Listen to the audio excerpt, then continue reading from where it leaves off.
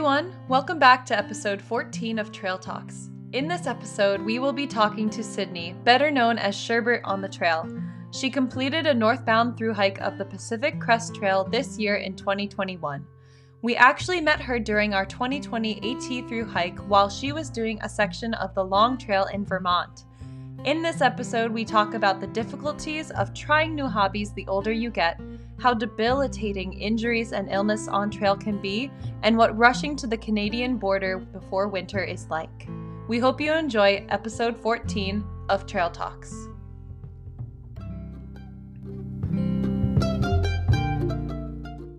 Trail Talks time! Trail Talks time! Trail Talks time!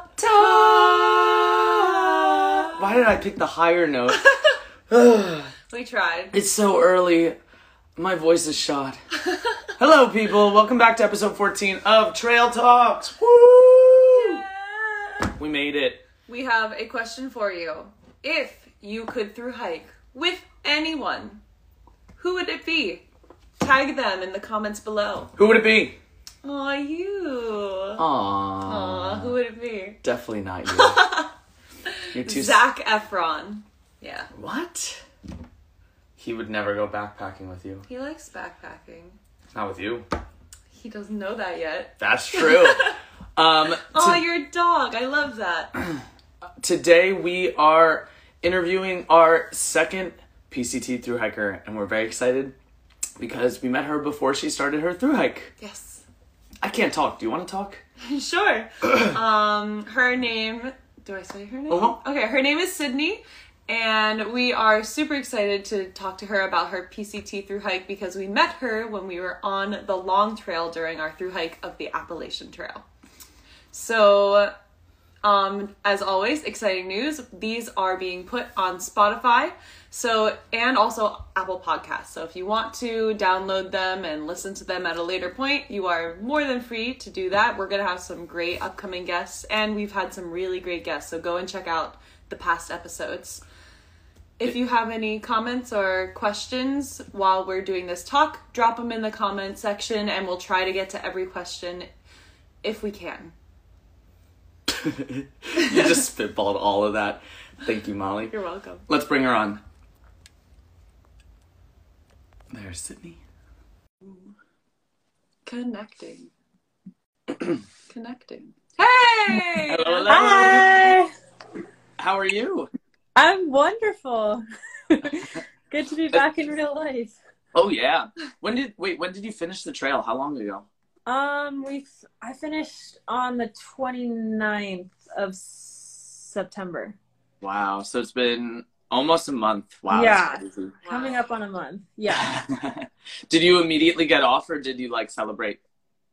We hung out in Seattle for a couple days and then had flights. We actually got slowed down by some snow then, so our flights were a lot closer to our finish date than we thought. Yeah. But we hung out, explored Seattle for a bit, and then I flew back to New Hampshire. Isn't that so hard to meet these people that are your best friends for 6 months and then you're just I guess see you later. Yeah. It's like summer camp and you're like, I'll never see you again. Some of them came to the airport with me because we all had flights at the same time, and I was like, I can't just leave you guys. And I just sobbed in the airport. The four of us who you met, when we had to leave Kyle and Corey, we were like, you guys live in Florida, and we were like, we're probably not going to come to Florida for a while, so we'll see you in next year. It was very sad. Man. Yeah. Nice. Is your family kind of spread out all over? There's a bunch of places. One of them lives in Boston, and I hiked the Pemmy Loop with her. Her name is The Nice. Juice. And then Babs, one of my other friends, she was in New York, and I visited New York to visit my brother, so got to see her there. Cool. And my favorite trail goblin lived in Seattle, so I saw them. So it was really nice to see all these different people already. Helps the post-trail sadness. Yes, absolutely. Definitely. Nice. So let's just jump into it. Can you introduce yourself, your name and where you're from? Yeah, my name is Sydney, or Sherbert, and I'm originally from New Hampshire. Right now I'm living in Bozeman, Montana. Are you out there right now? I'm actually leaving tomorrow afternoon to fly back out there. Yeah. Are you doing so you're doing another ski season? Yeah, I'm coaching at Crosscut Mountain Sports and doing some stuff with Bridger and Big Sky Mountain. Very cool. That's awesome. Oh, dang, Montana's so cool. So what age did you get into like outdoor rec? Was it like since you were born? Pretty much since I was a baby. I mean, I couldn't have chosen when I was a baby to do that, but my mom took me on walks every day, took all of my siblings on walks. I think when I was 2, she had me on skis and we were just always in the woods. I think I hiked Mount Washington in New Hampshire when I was like 9 or 10 years old or something crazy like that. I don't know. I don't remember it very much. I remember it snowing at Lake of the Clouds, but that's about it. Oh my gosh. Do you remember liking it that young? There was days that I hated it. My mom also had us walk to school every day, whether it was raining, snowing, pouring, sunny. And it was just something that I just learned to appreciate it when I was younger. There were some days that I hated it, but I think overall it really helped instill appreciation for being outside. And yeah. Absolutely. So how young were you when you had like your first backpacking trip? It was actually, I think it was my 7th grade class trip. So I went to an interesting middle school. It was amazing, called the Wells School. And every year that your class goes on a class trip, sometimes it's like a canoe trip, or I think that was the 8th grade one, but the 7th grade one, you go on like a 3-day backpack or 4-day backpacking trip. Not crazy. Like we probably just hiked a couple miles every day and then set up camp. But I learned a lot about that, and we had like a class on prepping for it, and it was a good introduction to it. Very cool. That's awesome. I wish my middle school did that. Yeah, I know. What the heck? Yeah. Oh shoot, what was I gonna ask? Did you enjoy like outdoor recreation from a young age from the nature aspect or from like the physical endurance aspect? I liked both. I was very passionate, bordering obsessive about working out, and it was always something really important to me. And I don't know if I could place exactly where that came from, but I was always active, whether it was soccer, cross country, triathlons, lacrosse, like swimming, anything, Nordic skiing, rowing. I always had something, being in the woods, hiking. It was just always a big part of my life. Yeah. Yeah. No, cool. So how and when did you get into rowing? So I actually did not start rowing until I got to college. I was supposed to ski D1 for college, and it kind of fell through last minute. But in an absence of sport, I was very sad, and I found a sports team that I could walk onto. So I walked onto the UNH women's rowing team, and turned out I loved it, and I wasn't so bad at it. Nice. Nice. That's really awesome. I remember when we met you on trail, you were saying that the pandemic affected, was it nationals? It was pretty hard. So the COVID actually was the reason that U.S. Olympic trials were canceled the day before. So all the athletes had already traveled and were in Sarasota, and the day before they pulled it, and they're like, we're not racing anymore. And that was kind of when I started having rib issues, and I just shattered my ribs like 4 times over in a row that year. Jesus. How long of recovery was that? Each time it was about a month and a half, a month. Okay. Either like intercostal or a stress fracture. I kind of bounced back and between a lot of rib injuries. And it just got to the point where it was really hard. Like I was watching my entire team practice without me while I was sitting on a bike instead of rowing a boat on the water. And finally, after the 4th time, I was like, I need a little bit of separation from this, and need to kind of establish myself somewhere else, because rowing was my everything. That was my identity. And so it was really hard for me to step away from that. Yes, Yeah. I totally get that. Absolutely.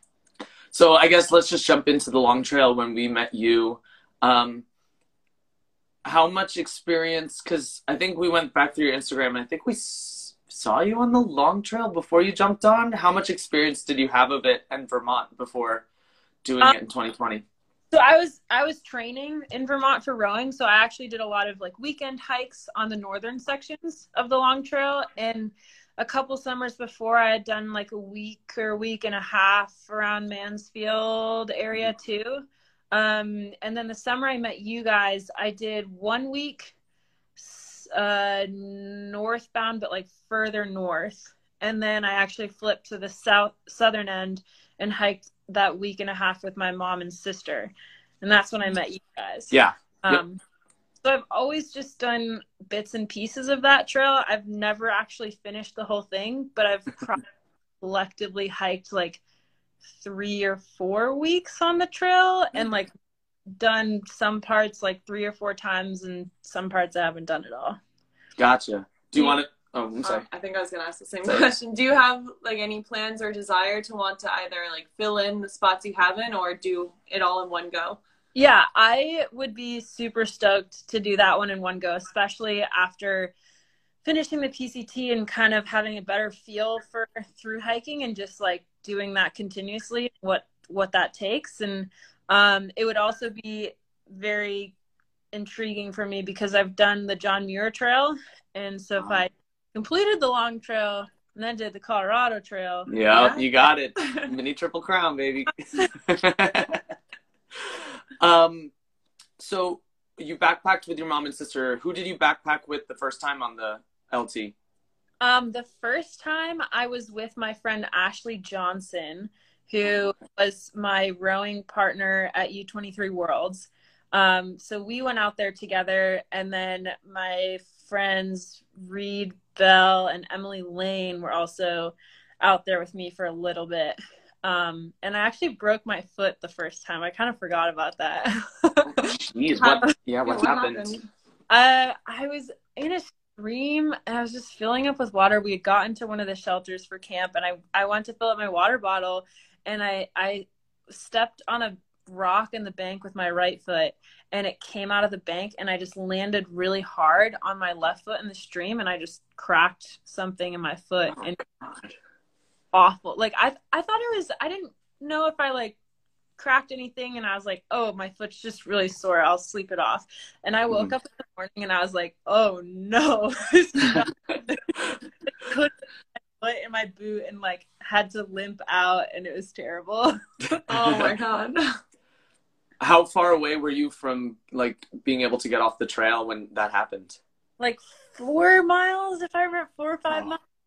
That's so rough. Still a lot, yeah. It was like not comfortable like that. What was it like to get to backpack with your mom and sister?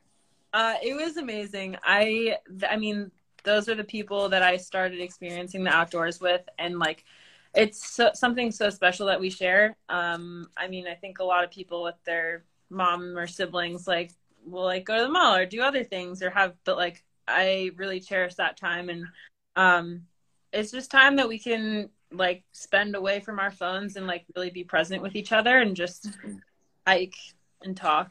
So yeah, I really enjoy it. I remember when we met you, I looked at Molly and I was like, maybe my mom will eventually start hiking. And I was like, maybe not. Yeah. What were you guys going at all the same pace, or was like someone waiting for someone else, or did you hike separately? My sister was a lot faster than us then, and I was kind of in the middle, and my mom, my mom she's amazing. She does New England Canine Search and Rescue and walks through the woods every day with her dogs for miles. And so she's like really great at just walking. I think the longer days, sometimes she gets tired at the very end, but like she kills it. She and my sister and my brother joined me on the PCT in Oregon for a week this summer. Wow.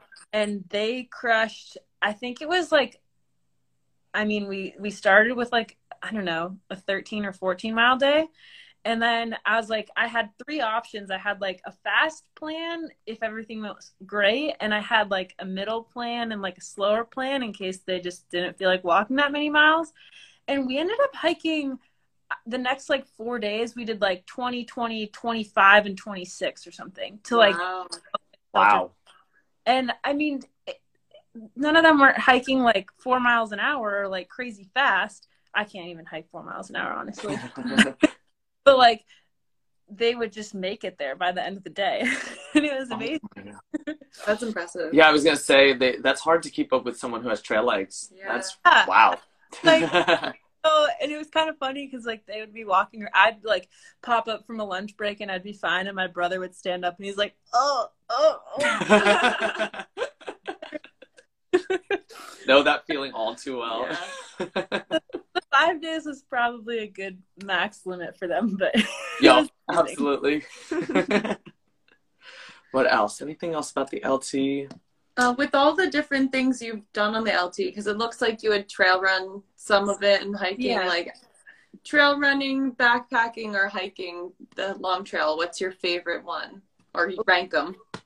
I would say for the long trail, because of the hilliness, I'd say backpacking and trail running are pretty tied. Maybe backpacking, trail running, and then hiking it, like day hike for me.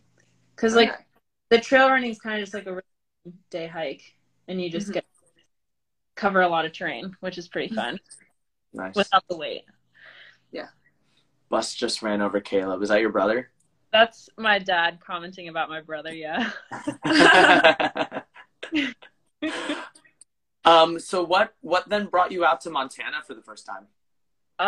One of my friends at Craftsbury where I was training, Akio, he was from Montana. He's a good friend of mine. And when I was just at wit's end with my rib cage and my injuries, and I just wasn't getting better enough to row competitively, he's like, yo, you should just go out to Montana.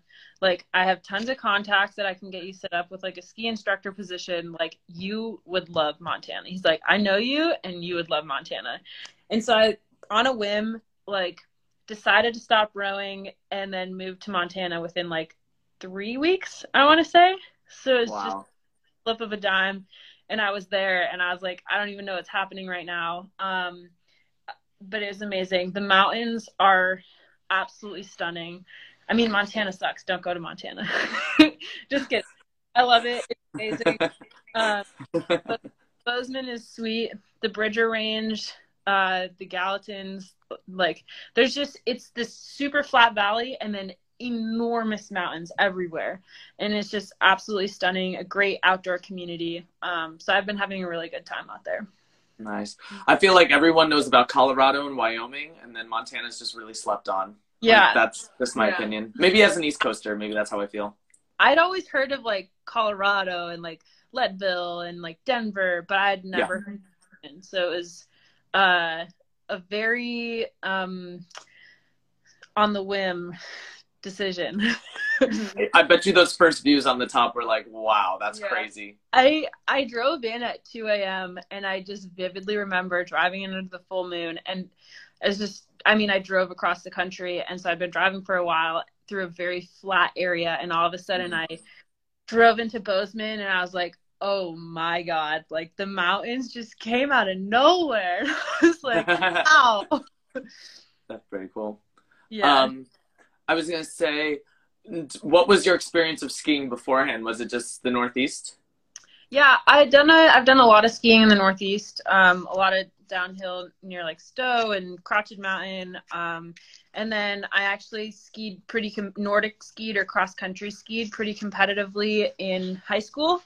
So had a lot of experience there, and then kind of switched over into rowing, and then jumped back into the cross country skiing to coach in Montana. Nice. Very cool. So what was your job out there? Like, what was it? What were the hours like? Where were you staying? All that kind of stuff. Yeah. So I actually met up with one of my friends from high school, had bought a house and was looking for roommates. And it just happened perfectly. Like, my mom ran into her mom at a grocery store and they talked and they're like, wait, Sydney's looking for housing in Bozeman and Kat is looking for a roommate, and it just works. Nice. So moved in with her, and then I taught lessons at Crosscut. So that was like hourly, but I taught lessons through Crosscut and BSF. So I was kind of just zooming back and forth across Bozeman, working for a bunch of different ski companies, just like teaching hourly lessons like all over the place. Super. What were the age? Oh, I'm sorry. No, you go. Super hectic, but like really fun. Nice. What age groups were you teaching? Was it young kids or was it just everyone?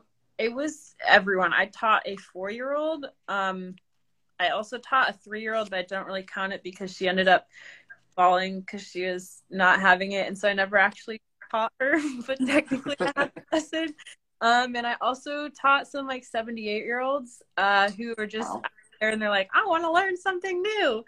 And it was so cool. Like the teaching and the learning style between little kids and adults, it's crazy, like being able to experience that. And it was really cool, like learning and adopting different methods for different age groups and kind of what encouraged learning for different people the most. Well said. That's really well said. Did you like teaching the olders or the youngers? I loved both, but I almost enjoyed teaching people who were older because, I mean, I don't know if I'd say I liked it more, but it was really awesome because those people, I mean, once you're past like your 20s, people don't usually pick up something new. They don't, it's harder to pick up something and learn and be a beginner or a novice. So it was really cool to be a part of that, like, being a beginner and being a newbie again, and working through challenges with people. Because when you're adult, you get frustrated at things. You get frustrated when you're not good at it, and being able to like work through that and encourage people that it's okay to be frustrated and like it's okay to be a beginner, and just like working through that and spending time, and you'll get better. That's a great life lesson. Just like keep trying new things no matter how old you are. Yeah. Were you gonna say something? What were the biggest differences between skiing in Montana and skiing on the East Coast in New England? There's so much more snow in Montana. It's just, and it's also really dry snow, so it's light and fluffy and powdery, and there's just so much of it. So I would do a lot of backcountry skiing, and to stay safe in avalanche territory, you dig snow pits and you can test the quality of the snow. But a lot of times you're digging all the way down to the ground in these snow pits. And some of the snow pits would be 6, 7, 8 feet deep, like a lot of snow. Yeah. And out east, it's just like, it's just not comparable. Yeah, I've never skied out there, and I'm used to like the ice patches and tufts of grass like popping through. Skiing in the east is like ice skating on a downhill slope, but out west is just like, they call it at Bridger Bowl, they call it ski the cold smoke, because the snow is so light and fluffy that it's comparable to smoke. I remember skiing out in Colorado for the first time, and it was just so light on my thighs. Like my thighs didn't hurt at the end of the day, and I was like, wow, this is weird. Did you have any sketchy experiences during ski season? A couple interesting ones, mostly just stuff where I'd skied something like the day before, and the next day the avalanche conditions kind of deteriorated a little bit due to weather, and then slopes that I had skied had like avalanched. So that was pretty like a good wake up call, and like, okay, like it's good to stay on your toes and really be aware of the dangers out here. And just, yeah, when you're in the backcountry, you have to be on your toes at all times, and you have to be so aware of where you're putting yourself and what dangers you're putting yourself in. So it was a lot of like mental energy, but super worth it to ski some of the lines. Yeah. Nice. And now you're going back and you're doing it for another season. Oh yeah. Oh yeah. So let's jump into PCT, let's do it. Yeah. When did you decide to officially hike the PCT? Because I remember you were like rumoring it on the LT. Was it already like ingrained in your mind that you were going to do it within the next like 2-3 years? Not quite. I think when I was thinking about it a lot, and then when I met you guys on the long trail, and like I think you guys were the first through hikers that I had ever really connected with and picked your brains. And I probably was that annoying like section hikers that's like, tell me what you're doing. No, you weren't. But talking to you guys and seeing your guys' accomplishments and what you guys were doing, I was like, I have to do it. And so at that point, it was probably like, okay, in the next 2 or 3 years, like it's going to happen. Or whenever I get a break from the rowing, like it'll happen. And I didn't realize that I would be stepping away from rowing so soon. But then as soon as I kind of took that step away from rowing, I was like, this is my next goal. Because I think that one of the best things about the PCT is leaving rowing. That was my identity. That was my whole life. And I did not have a lot of self-confidence and just like self-worth outside of rowing. And hiking the PCT was a really awesome physical, mental, just all-around challenge that I could accomplish and take a stab at and kind of rebuild that confidence in a different setting and dissociate my self-worth and identity from rowing. Wow, nice. That's really well said. Awesome. Wow. So when you were out in Montana, like were you set to like when ski season ended, you were like, I'm gonna go down to Campo and start? Yeah, so the lottery system was really interesting this year, or I guess I didn't apply in previous years, but it all happened on an exact time, an exact date, and you stood in an online queue, and if you were lucky and had a low number, which I've heard a lot of people had like hundreds of browsers open now, so I think it was less competitive than it looked on the day because there was 14,000 people in the queue. Oh my God.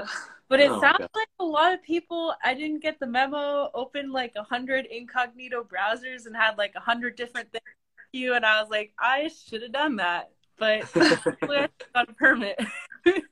Don't cheat the system. Do it. Yes. But yeah, so you waited in the line, and as soon as I planned out, did a ton of research and had like my top days and then like all the other days that I would feel comfortable starting kind of behind that, and some SOBO dates in case there was no NOBO permits. But as soon as I got the permit, then I kind of planned the end of my ski season around it. And I was skiing powder the day before I got on a plane to go. Wow. So I didn't hike for like 3 months before hiking the PCT. I didn't go on one hike. But okay, to be fair, I was ski touring, which you hike up the mountain with boots and skis on your feet and a heavy backpack on. So I was like, this is like probably close enough, and like my feet are blistered enough for my ski boots that like it'll work, right? But yeah, it worked pretty well. So how was it prepping for the PCT while you were out in Montana? Like, were you buying gear and getting things shipped? Like, how did that work? So I was secretly, when I was rowing and like hating my life because I was injured and everything hurt, and I was always sad at the end of my rowing, I was using like researching the PCT as my out from that.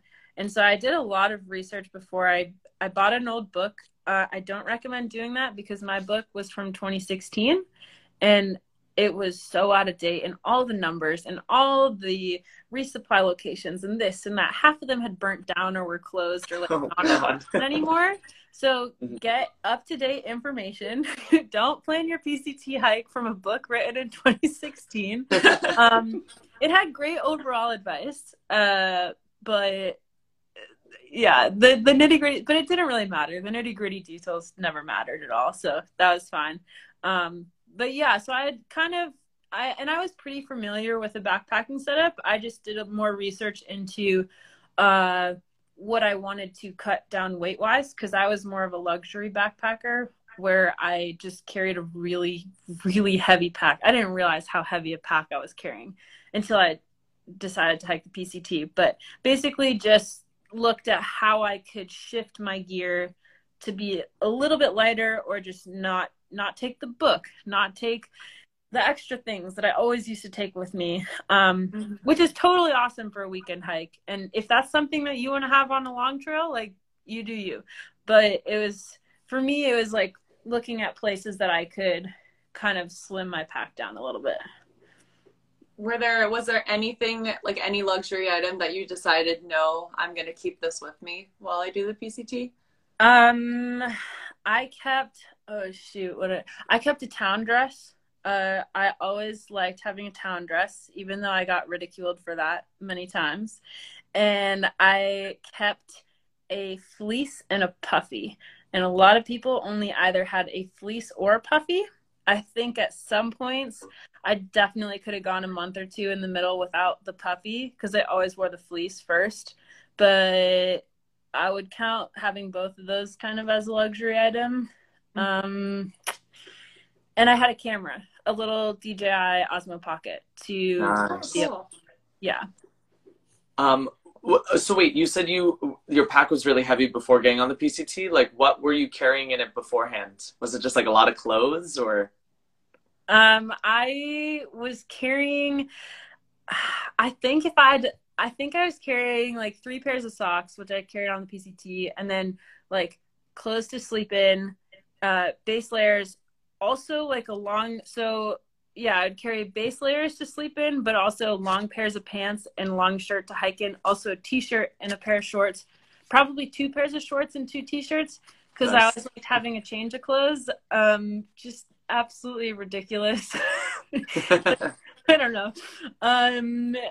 Yeah, I think so. When I hiked the John Muir Trail with my sister, I think I had 2 pairs of shorts and 2 t-shirts for that as well, which nice. I'm realizing now is a lot, but it didn't different. It's always nice to have extra clothes, clean clothes. Yeah.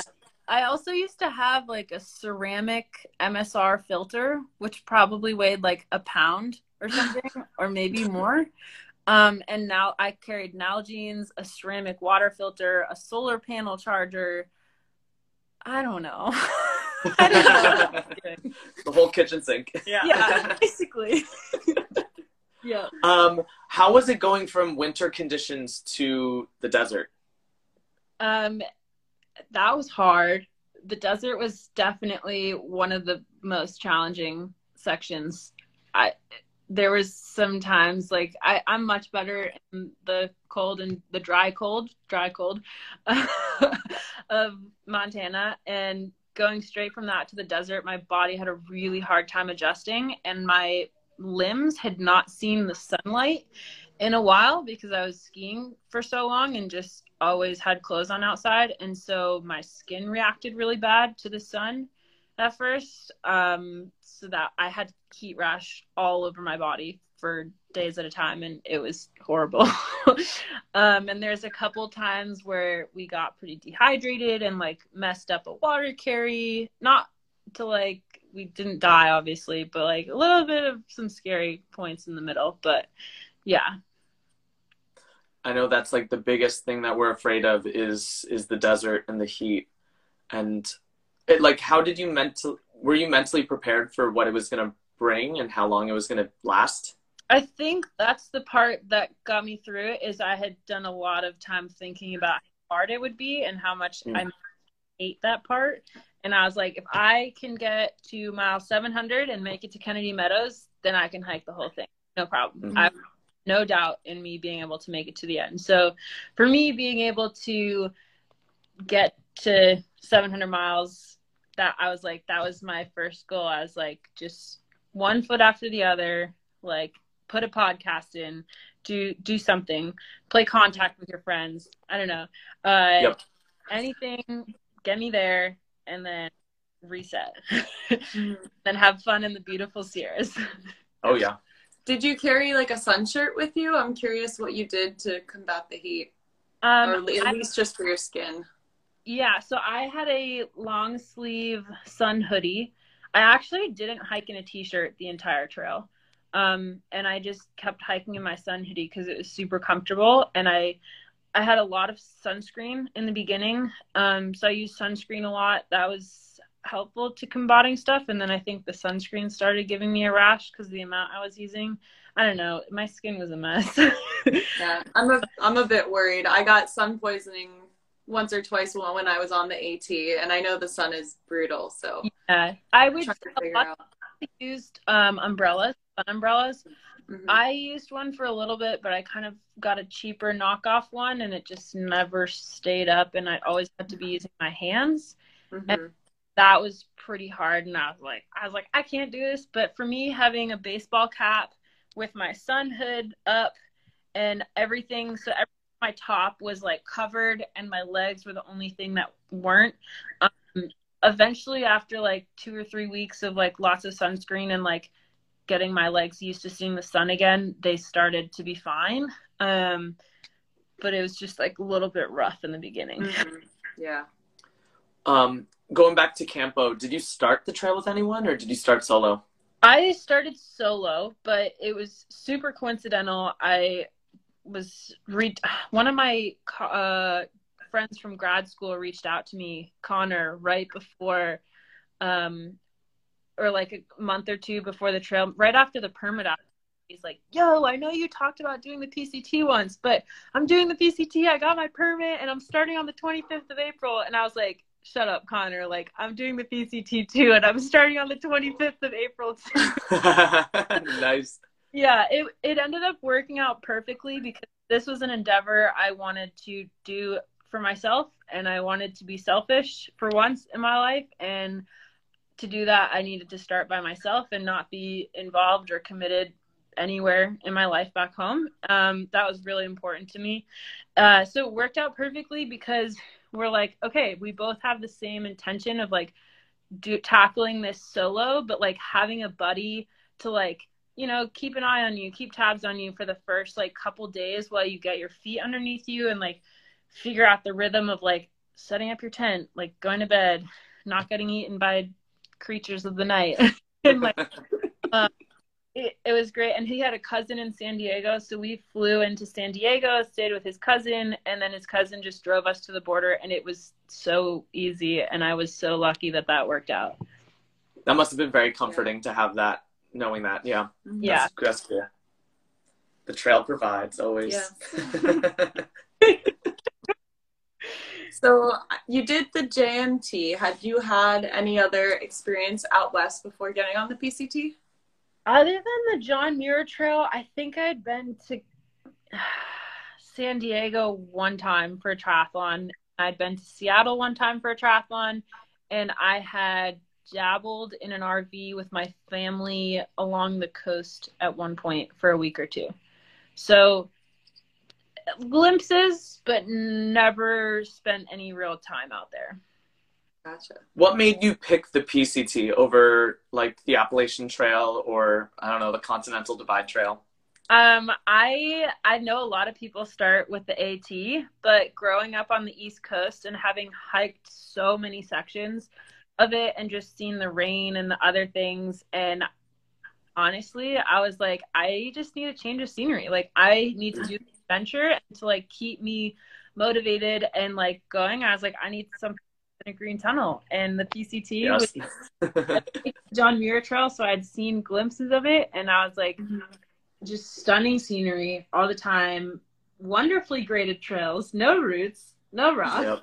Yep. I mean, okay, there's some sections that have a lot of boulders, and there's some rooty sections occasionally, but overall, just a nicer grade in a lot of places, lots more switchbacks, and just completely different, less humid, and mostly just like for the change of scenery, I think is why I chose the PCT. Nice. Like really just dive into a new adventure. Is it eye candy 24/7, like as much as people say it is? A lot, yeah. I think there's some points, I don't know. I mean, there's some points in Oregon that you're kind of just like walking through a forest still. And there's a lot of times during a lot of days where you dip into a forest and you're just walking in the forest, or you're going. Some of the forests were really cool though. We walked through one that had the biggest trees I've seen in my whole life, and we were night hiking at that point, and I was like, this is crazy. There's so many big trees, but honestly, yeah, there's a lot of eye candy out there. It was pretty special. Yeah, hugging some of those sequoias, you're just like, wow, I cannot get my arms around this at all. we had like 7 people once to try and get all the way around one of those trees. Oh my god. Yeah, same. That's awesome. So what was your mileage like starting out? Like, did you start off the gate like doing big miles, or did you try and work your way up? I actually started my first day, I did 4 miles because Nice. Love it. Disasters with TSA, and my fanny pack got lost in the airport because I checked it because I had my Swiss Army knife in it, and it was a whole disaster.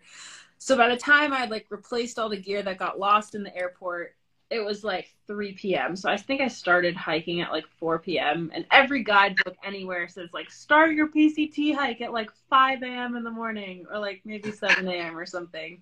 And I was like, oh my God, I'm going to mess it all up. I'm starting at 4 p.m. on the first day. It was fun. It was great. It was just a different start than most people. And then kind of after that, I was probably hiking around 50. I mean, I was a very, very fit human. But I was only hiking like, I don't know, 15 to 18, 19, maybe like 12, 18, just kind of jumped around probably between 15 and 20 for a while. And then was kind of hitting around like probably 18 to 25 for the rest of the desert. Did you get sore at any point? Like when did your body start hurting?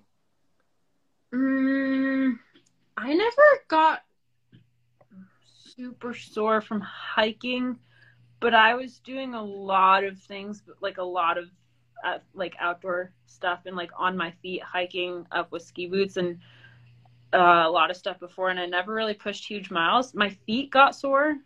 Okay, just kidding. No, my body got really sore. I think I just blocked it out, honestly. I think by the end of like after I hiked like 13, 14, 15 miles, like I think every day it started getting pretty sore. But I think my brain just forgets that now. I'm always so impressed by the people that crush, like, not that I ever want to, but like 25s right out the gate every single day. Because like after a point, it's not even that you can't do it, but after 15 miles, like you're saying, your body just says like, please stop. Like, why are you going farther? It's like the impact on your feet. Also, you just can't have as much fun on trail. I mean, everybody, you should hike your own hike and like do the miles that you want to do. But for me, the hike I was looking for, I realized super quickly that if you're hiking 25, 30 miles, like you just have to be walking the whole day, which is super fine when you have to do that and you have to make the miles, but you just couldn't sit. You couldn't sit and stop and just find a beautiful spot and be like, I just want to sit here for like 30 minutes and just like sit. Yep. But I totally get that. Yeah. So how did you get the trail name Sherbert? I started hiking the trail in a bright yellow long sleeve hoodie, bright yellow shorts with cantaloupes on them, pink base layers, bright green fleece, and just basically like neon orange rain jacket. Basically any bright color you could possibly think of. I probably had it somewhere in my pack or on my body at any time. And I walked around this corner like the second day on trail, and there's these 2 older guys, and I came around the corner and they saw me and they're like, holy rainbow, oh my goodness, like you have to have a trail name that has like rainbow in it, like that's crazy. And then the night, like later that day, I was talking to Survivor and Goblin and Tiva Jesus, and I didn't know like great trail friends later on too, and they're like, rainbow this, rainbow that, and Survivor's like rainbow sherbet, like sherbet. And so then Sherbert kind of just ended up being my trail name. Amazing. Wait, back up. Tiva Jesus. I love that. Yeah. We interviewed earlier on, we had a guy named Posh Jesus on, and he got named Posh Jesus because of his white Tivas. And I just love that people associate Tivas with just Jesus. Yeah. So I think she got it a little bit later on, but her feet blew up in her shoes, and then she pulled some ridiculous, like, 30, 40 something miles in Tivas to, like, get to town or something. And so then for a while it was Tiva, and then it was Tiva Jesus. Tiva Jesus, I don't know. There's a couple iterations, but yeah. That's funny. Yeah. Where was your first zero? Like, where was your first town stay? It was in Idlewild. And wow, okay. That's kind of far in. I think it was Idlewild. Yeah. I mean, we did stay, we camped at Lake Marina Campground, and like resupplied at some other towns before then. I'm pretty sure my first zero was Idlewild. I never really kept track of them. I know I could honestly not tell you how many zeros I took, probably around 30 or more for the whole trip. But I think Idlewild was the first one, and it was honestly incredible. There's live music, and there's a guitarist playing in the center, and it is the cutest little mountain town in the middle of the desert, right below Mount San Jacinto. Absolutely stunning. And I just remember being so happy just being there and walking around this little town. Did you get to meet the mayor? I missed him. I was so sad. The mayor's a dog, and he's really cool, and a bunch of my friends got to meet him, but we missed him. Oh, he's so fluffy. He's so cute. Yeah. Yeah. We also got bracelets in Idlewild.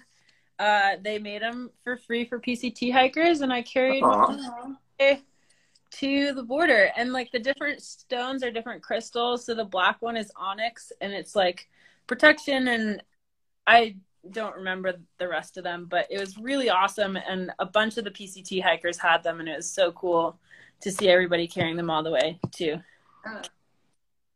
Mountain towns are like, the people in the mountain towns are just so friendly. Like, they're the kindest folk in America. Like, what was I gonna ask? Did you get any trail magic in the beginning? We did. I think like Scissors Crossing, going to Julian, and I hope I'm not messing up any of these names. It was a while ago. But there was a couple like road crossings where there would be like a bunch of sodas. Sodas were amazing in the desert. It was just cold, anything. It was amazing. But yeah, there is a couple spots there. And yeah, is in the desert. It was such a relief, and it was so fun when you were first starting to get trail magic, because it was just so special. I mean, it was special all the way whenever to get trail magic, but especially when we first started, it was really cool to experience that. Yep. Yeah. I get it. What landmarks or mile markers were you most excited to hit in the beginning? Honestly, I was pretty excited for like the first 100. That was a big one. I think passing 210-ish miles, because that was my longest previous through hike. So that was like a big, like, okay, we're doing this. And then 700 miles. I know that's a little bit further in, but that was really my first big, like, okay, you can do this. When did you feel like you were getting your trail legs? I probably like midway through the desert, end of the desert, maybe near the end of the desert. I think I didn't see as much of a, I know it's an unpopular belief, but there was never like a moment where I was like, I have my trail legs, or like even a time when I was like, I feel way stronger than the beginning. I think I just felt a lot stronger at hiking halfway through the desert. But I was so sad because I was like, everyone has these like amazing moments where they're like, I have my trail legs. But I feel like I started with pretty strong legs to begin with, and so I never really got that like, yeah, these are my trail legs. It kind of just slowly, gradually happened without me realizing what had happened. I feel like when we were on the AT, everyone says there's that one defining moment. They're like, I was somewhere in Virginia, and then I was just pulling 30s one day. And I remember, like, especially when we were meeting you and saying, like, what the thru hike was like, we were like, yeah, I think we got it in North Carolina. No, wait, I think we got it in Virginia. No, I think I got faster in New Jersey. Yeah. And I just feel like, I understand, like, it just progressively gets better and better. Well, your body is also changing so much. One day you're going to feel great, and the next day you might feel like crap. So it's like, how can you tell when every day it's changing? That's true. Think first, I mean, some people might laugh at this, but the first time I hiked more than a marathon was going into Kennedy Meadows north, and my friend Smiles and I were like, we're gonna do a marathon, because it was like I don't know when I'm going to get the chance to do a marathon in the Sierras, because he's only doing like the first 1,000 or so with us. And so, yeah, let's do it. And then we convinced a bunch of our other friends. We convinced our friends, Hale Runner and Joel. And I think, Hale Runner and Joel, I think Butterballs and them were behind us, but we like convinced them all to do it. And we're like, we got to get to Kennedy Meadows before 7 p.m. so we can get one of the Triple Crown burgers. Nice. Yeah. That was like the first time I hiked over 25 miles, and I felt like pretty good, and it felt pretty great. And so that was probably a moment where I was like, yeah, my legs are strong.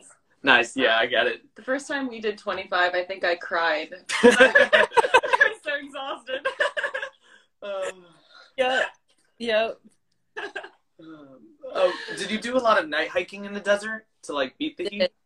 Yeah, we did. And a lot of times it wasn't straight up night hiking per se. It was a very interesting schedule where we'd hike from like, I'd wake up around 4 or 5 and then hike by like 5 or 6 a.m. and maybe hike to like 10, 11, 12, 1 at the absolute latest. And then we would sit between 1 and 4, 5, 6 p.m. We would sit in the shade. We would find any respite, I don't know how to pronounce that, from the sun, and would just kind of nap or just try and rest as much as we could, because it was just impossible to hike during the heat of the day sometimes. And then we'd hike from like 6 p.m. to like 10, 11, or like basically however long we had to hike. So it was kind of weird because we had like a short sleep at night and then like a rest and a short sleep during the day sometimes. But that was kind of what I found the best in the desert, because when straight up night hike, you just can't sleep during the day. Sometimes it's just too hot to sleep in the day or hike or do anything or exist. Were you in favor of night hiking?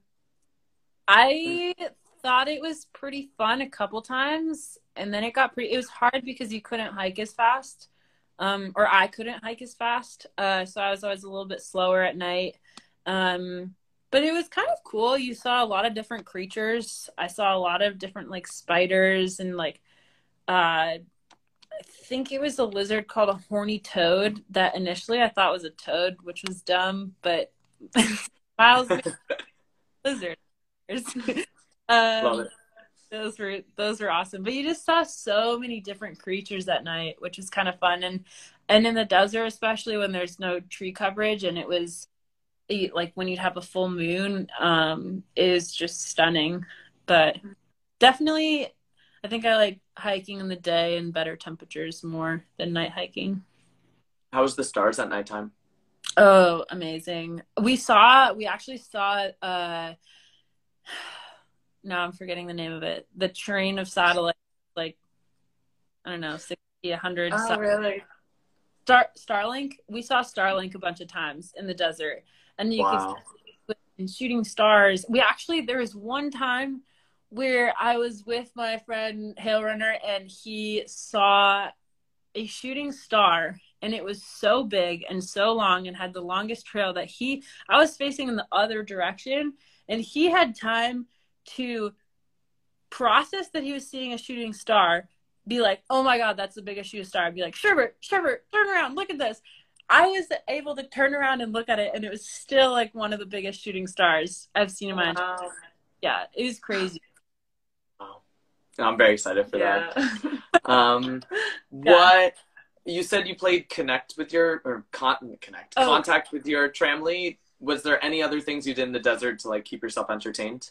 In the desert, it was interesting because I actually went like 10 days or something in the beginning without listening to music or anything, maybe like almost 2 weeks without touching headphones. And then I also only ever hiked with one headphone in the desert because of rattlesnakes.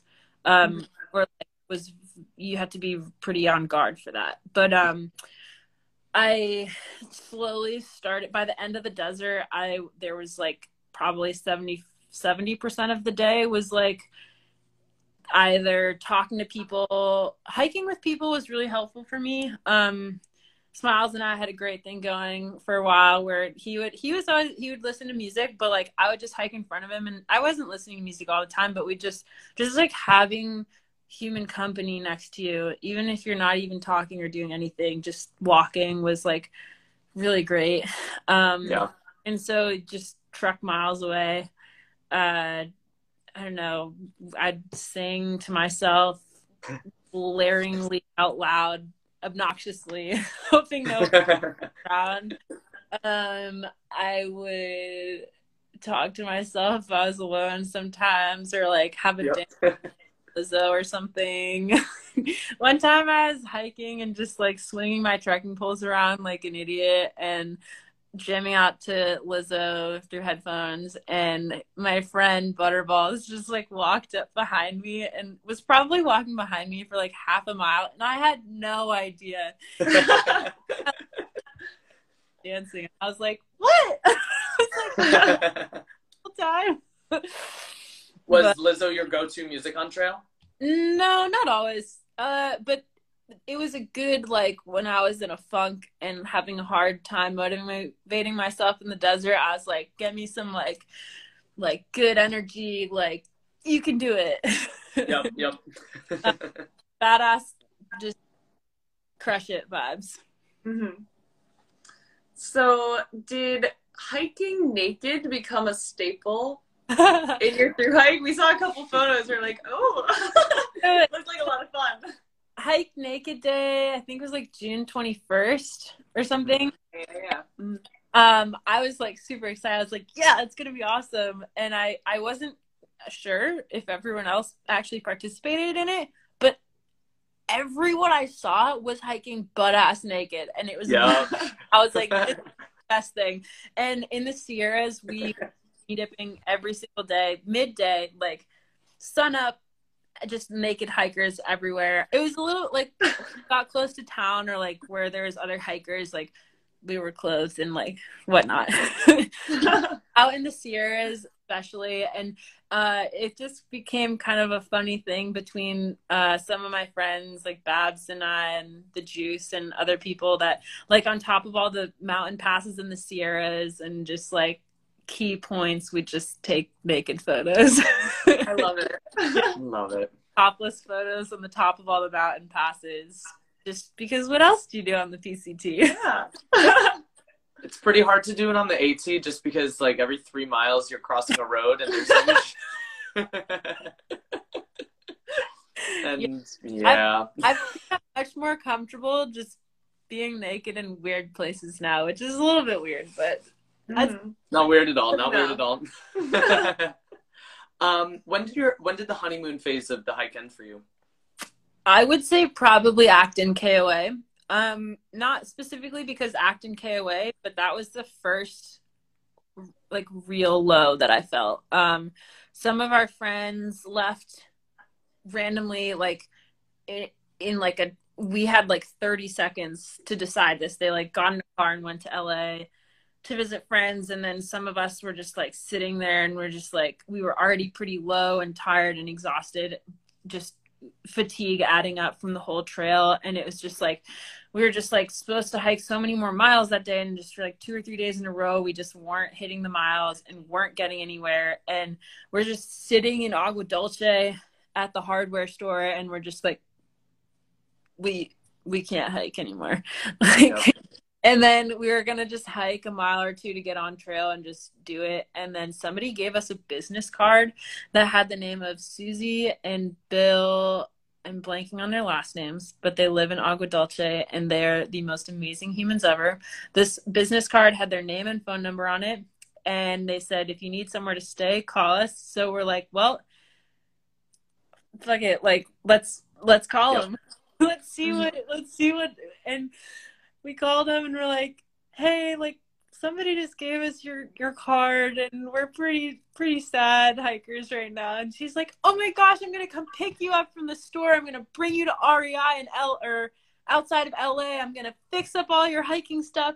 You're going to stay at my house. You can go to my pool. You can stay as long as you want. And we're just going to cook food for you. And I was just like, my heart went out. I was like, I don't know who put you in my life at this time, but like, it was amazing. And I'm forever grateful for that day and that business card. Yeah. Amazing. I love that. Yeah. That's awesome. So how did it feel to get all the way to Kennedy Meadows after doing your marathon that day? I was like almost in tears at the end of that. I was so tired. And I remember getting to Kennedy Meadows and we saw Ponyboy there again. And I think that was like, we'd met him a couple times before then at that point, and just like walking up.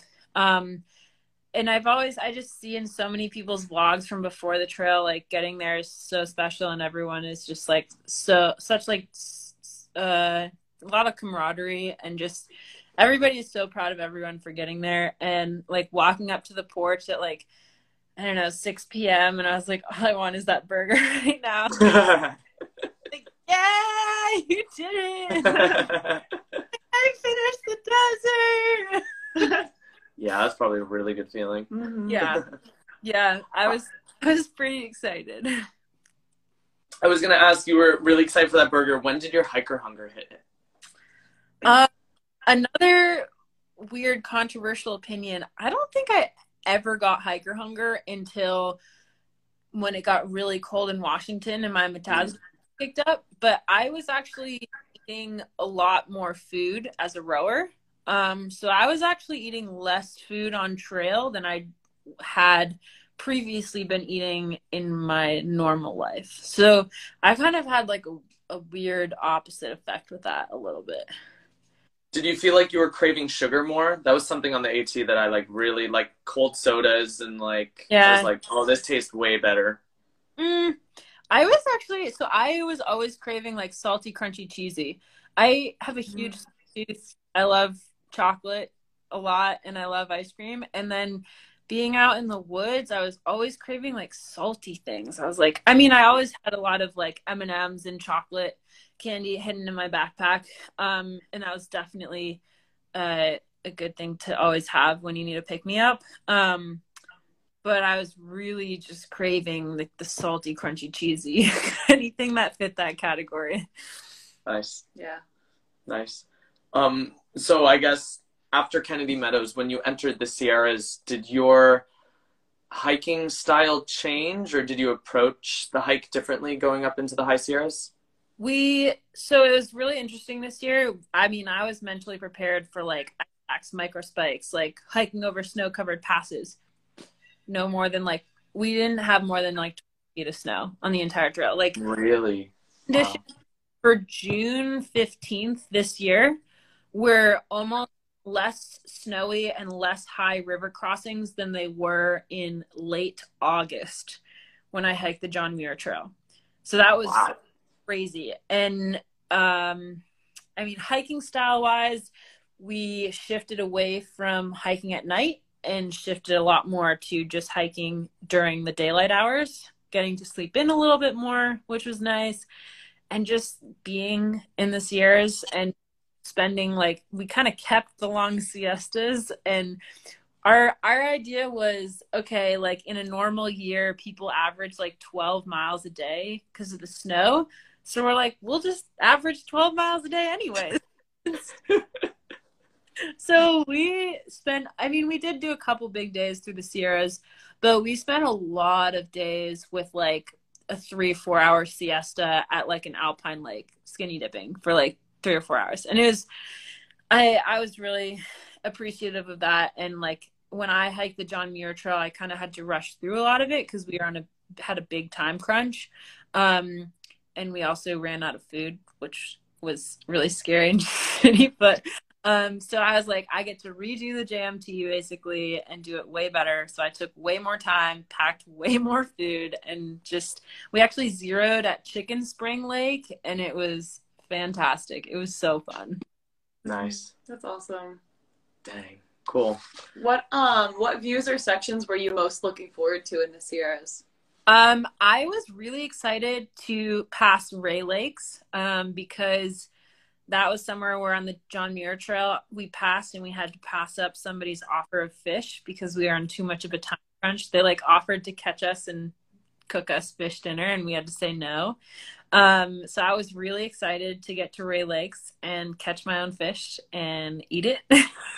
And I was really excited to see Whitney because the last time I summited Whitney was with my sister. So that was really exciting. And then just being like at all the mountain passes and like having vivid flashbacks was really cool. Yeah, I can imagine that. How was having like fresh water again? Amazing. Yeah. Like water caches are so scary to me because you never know. The trail animals are amazing. We never had a dry cache, but I know some people have had dry caches, and sometimes I think there is like a 50 or 60 mile stretch without natural water sources, and there's 2 big water caches with like hundreds of gallons of water, about 20 miles apart. So it was like 20, and then like 15 miles or something. And it's scary when you don't know if you're hiking to no water and you don't have service and you can't get out. Like you'll have to press your SOS button if you have it.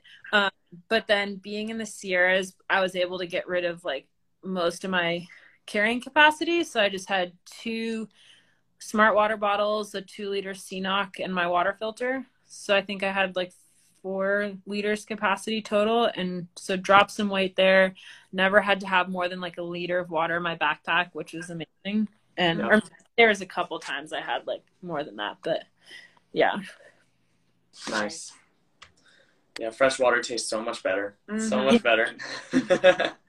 Like glacier runoff, mountain streams, much trump cow pools and like yes. the shitty troughs that have dead in the desert. Yeah. I don't know if you experienced this, but like going back home and drinking water from, I don't know, like Poland Spring or Deer Park just doesn't taste the same at all next to probably, it's just not the same. I actually, when I got off trail too, it was like 2 days into Seattle. I was like going through my pack and I realized that one of my smart water bottles still had like a liter of water left in it. And I was like, this is my last liter. So sad. Frame it, put it on a wall, put it in a mantle. Cherish it forever, yeah. So when and how did you learn to catch your fish on trail? One of my friends, Hail Runner, he is a big fly fisher back home, and he is like, I'm shipping my fly rod to Kennedy Meadows, and I was like, what? I want to learn how to fly fish. Like I've done some deep water fishing. I was like, I want to do it. And so I bought my own fly rod because I mean it's kind of hard to share a rod, so I was like, I'm gonna do it. I'm gonna learn something new. So I bought a lightweight fly rod, put it in my pack, and learned a new skill along the way. And it was so fun to just stop at all the streams. And I never really noticed fish in the water before. I mean, I'd see them sometimes, but when you're looking for them, there's so many more things to see when you look in the water. That's really cool. Yeah. I would love to learn how to fly fish. Fun. What did you take? You took a detour into Yosemite Valley, right? Yeah. And you climbed Half Dome? Yep. Was that just on a whim? You were just like, I'm just going to go into Yosemite one day? Kind of, yeah. So I have been trying to hike Half Dome for years. When my family did an RV trip through the valley, we couldn't get permits, so I didn't get to hike it, which was so sad. And then I hiked the John Muir Trail, and I didn't get permits to do Half Dome as part of it, and I was so sad again. And so finally, I was like getting close to Yosemite. I was like, I'm gonna submit my name for a permit, and there was like 6 of us who submitted permits. Like they're called day of, but you have to do it like 72 hours or something in advance, Yeah. right? And out of the 6 of us, we got 1 permit, and my friends were like, yo, you have been going bananas about this, like you need to hike this. So I was super, super grateful. My friends are amazing, and I hiked from Tenaya Lake, which is Mhm. close to Tuolumne Meadows, and then hiked like a point to point. So hiked from there, hiked to Half Dome. So it was like 26 miles total, I think. Or no, I don't know. I think it was like between 22 and 25 or something like that. But I hiked a bananas amount of miles on my 0 day. But then we went into Mammoth for the 4th of July, so I had plenty of time to recover and do that. We were kind of waiting for some of our friends and killing time, so I was like, this will be a good task to kill time with. Absolutely. Was going up the rock as sketchy as it looks? It was steep. I had to use a lot of arm power to get up. Like, I mean, anyone can do it if you have a baseline fitness and you'll be fine. But it definitely was like, okay, I can't have my phone out because I will drop it down this rock cliff face. And like, there's a lot of times where like you're using a lot of arm strength to like hold yourself. And you always, there's like good footing, and there's like good wooden like 2x4s resting Yeah. on all the poles, so like you have footing and other stuff. But definitely like steeper than a jaunt up a rock face. Jeez. Yeah, we tried to get our permits when we went out to Yosemite 2 years ago, and Yeah, just like didn't work out. We were like, next time. next time. Mm-hmm. Yeah. So I guess you didn't take any. We were gonna ask, like, did that throw off your rhythm taking time off? But I guess it didn't because you were hiking on your 0 and stuff. There was time, so we went to LA for like 4 days, and then total in Mammoth we spent about 5 days.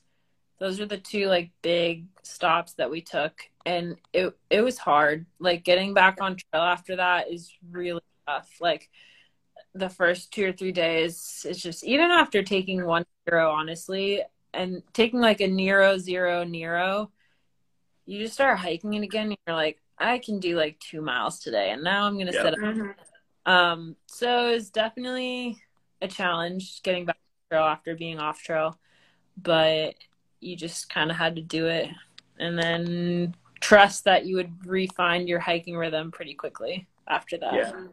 The more hours you take off, I feel like the hiker hobble gets way worse. Yeah. Yeah. Yeah. What did you hike with your trampoline the entire trail, or did you switch trampolines? Trampoline. It was kind of like a ebb and flow. Like at some points our trampoline was like 2, and at some points our trampoline was like 15. So I started hiking with Diva, Goblin, Survivor, Rogue, Olaf, a bunch of them, and then I kind of flip-flopped and leapfrogged them and like saw them at the end. Then kind of after I maybe around like Wrightwood, I started hiking with a group of guys called the Boys. Ended up hiking with them for a while, and they were amazing. They were so fun. I had a blast with them. And then that kind of like not exploded, but like people got off trail, and then there's some other things that just like all of a sudden one day there was like 12 of us, and then the next day there was like 3 of us, and we're like, okay. So then we found some more people. We hiked with like Spot and Zip and Paris and Ben and Grace and all these amazing humans, and kind of people would just adopt you as your trail families changed and differed. So there's always like a really awesome group of people. And Buddha, oh my gosh, I'm forgetting so many people, but there's amazing humans. But yeah, it kind of like people came and went. But there's just always amazing humans there, and always people that to have your back. Did you guys hike together, like the big tramily? Like, did you hike together or did you hike separately? A lot of times we would like lunch and dinner and camp together, or like snack together, or I would hike with like two people for a little bit, and then I'd hike with different people for a little bit. And sometimes we had like going into camp or something, we'd have like 8 people hiking together for like 30 minutes or so. But usually it was only like 2 or 3 of us hiking at a time, or a lot of times I hiked by myself too. It kind of just depended on the day. Sometimes I'd hike a whole day by myself, and sometimes I'd hike an entire day with one person, and we would talk for like 12 hours straight about I don't know what. I couldn't tell you, but like there's a lot of people that somehow we just never ran out of things to talk about, from like Mexico to Canada. That's awesome. Yeah. Love that. What was your coldest night on trail? The night before we went into Wrightwood in the desert, and it was I think it was like feels like 15 or like 19. I don't know. It was really cold and really windy. The desert was actually colder than the Sierras at all. The Sierras were so mild when we went through it. And actually the Sierras were super mild, but the worst bugs I've ever experienced in my whole life. Never, like, it was horrible. Like, the bugs were terrible. Like, you couldn't be outside of your tent and not be moving. And, like, you had to have your rain gear on to, like, protect yourselves from the bugs. It was horrendous. And then after the Sierras, never had a problem with a bug. Ever. I was gonna say a lot of people say Oregon is usually bad with mosquitoes, but was that the Sierras for you? It was the Sierras for us. I think it was probably because spring came a lot sooner. So my educated guess is that the bugs usually come at a certain point in like the snow melt or like the spring, and that just happened a lot earlier this year, and so we happened to be in the Sierras instead of Oregon. But yeah, we didn't. I mean, I don't think I got bit by like a single bug in Oregon or Washington. Maybe Nice. But like the Sierras were death and miserable. Jeez. Oh my god. How was getting out of the Sierras and like dipping back down into hot weather? Definitely pretty sad again. There's a lot of heat waves this summer. Like even after we were well beyond the desert, there was some really hot days out in the woods, and it was pretty tough to get through some of those. And especially coming out of the Sierras where you're on such a high and just on all these amazing mountain passes, and then all of a sudden, like I think after Sonora Pass, I think that's the last 10,000 foot mark on the PCT. You're just kind of like coming down lower to like forests and like very mellow grade. So like a good reset physically, a lot easier on me. But definitely like a little bit hard mentally. And we also skipped. So we had, because of like the Dixie Fire and all the little fires that just blew up in our face everywhere, there are some days we were hiking an AQI of like 200 something. It was horrible for our body. And it was so scary. Sometimes, like there's one day where we woke up, we went to bed and the skies were fine, and we woke up on trail and it was just like smog. Like you just like couldn't breathe, and like we had like 12 miles to hike to town or something, and it was just like, okay. But we had to we had to skip like 300 or 400 miles total. I think like 400 miles, but then there's like another 100 miles that I like hiked outside of trail for various reasons that I don't know. So I was probably like 300 miles shy of the PCT length because of fires.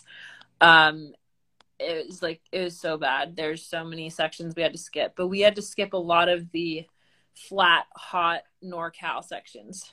So Gotcha. Blessing in disguise. Everyone was like, you are so lucky you got to skip those sections because those sections are terrible. It's like the desert. And I was like, yep, didn't have to do it. Yeah, when we moved over to Korea, we knew that Asia was notorious for like bad air quality. Mm-hmm. And there was one day in the spring where the AQI was like 622. Oh and literally like you walked out of the door and you felt like you were wheezing. And so I was looking at California when the wildfires started happening just to see the PCT hikers, and I was seeing like stuff in the 200s, and I was like, I was walking on flat ground, wheezing, and I can't imagine trying to hike through that. That just must have been a terrible hiking day. Coming out of Sayad Valley, huge, like 7 or 8 mile climb, super steep, super overgrown. That was like one of the worst smoke days. And it was just like, you can't even breathe. You're hiking up this mountain. And I was just, you can't even see more than like 50 feet from you. So like, you can't even see any of the ridge lines that are like 5 feet away from you, like right across. Like you can't see anything. So you're just in this cloud of smoke. So it's like, you can't see anything. There's no views. There's nothing other than smoke. And you're just like, well, am I going to die? I have no idea. Hopefully the fires don't eat me. Yeah. But yeah, the fires were pretty scary and pretty real. Mm-hmm. Would you say that was some of the toughest stretches for you dealing with that? Or were there other moments that were more physically or mentally challenging? There was a couple moments for me I can elaborate that were probably tougher for various reasons, but overall obstacle that was thrown at us that was definitely one of the hardest is just logistically getting around the fires, mentally being I mean, I started the PCT like I was gonna hike every mile and I wasn't gonna skip anything and I was gonna walk the road walks, and you just can't, like, you can't walk 300 miles on a road, like no, like there's highway, like you just can't. And so I kind of like readopted my definition of through hiking, and I was totally okay with it. And I think that's, you kind of hiking the PCT. I mean, some people are just like, no, I'm gonna hike it even if it's closed, and like they're closed for a reason. Like they close trail to like help places regenerate after fires. Like there's a reason things are closed, and you just have to be okay with like not hiking it. Yeah, absolutely. What was your hardest down trail then? Okay, so the string of unfortunate events that I encountered was I got Giardia. Didn't know, filtered my water every time. I think I got it at Kennedy Meadows North from their faucet because it's just, there's so many hikers and probably hiker shit everywhere. And one of my other friends got Giardia from there, so I'm pretty sure it's from that, which is annoying. But had Giardia for like 3 weeks before realizing what was causing me this pain, and then went on antibiotics and it got better. But I was literally just like shitting my brains out. My stomach was in so much pain for so long. And that was horrible. And then, but then it got better. Then I very recently, or very soon after that, it was like 2 days before I was going to do my 24-hour challenge, and I was going to try and hike like 50 or 60 miles, and I sprained my ankle like really, really bad.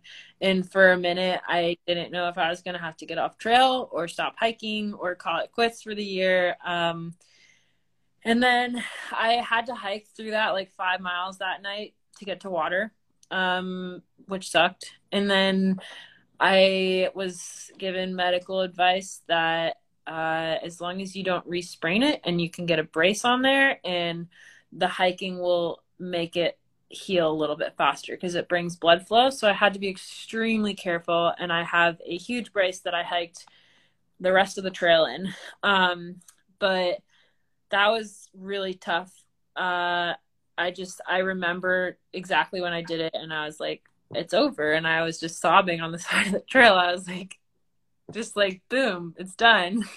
But I was very thankful for my friends. They slowed down and hiked some pretty small days with me, as I kind of got back up and running after that one. And then it was like right after my sprained ankle, I got food poisoning, and that was the worst day on trail for me because we hiked 11.5 miles from Fish Lake Resort. Somehow I got food poisoning from there. And that night I vomited like 4 or 5 times.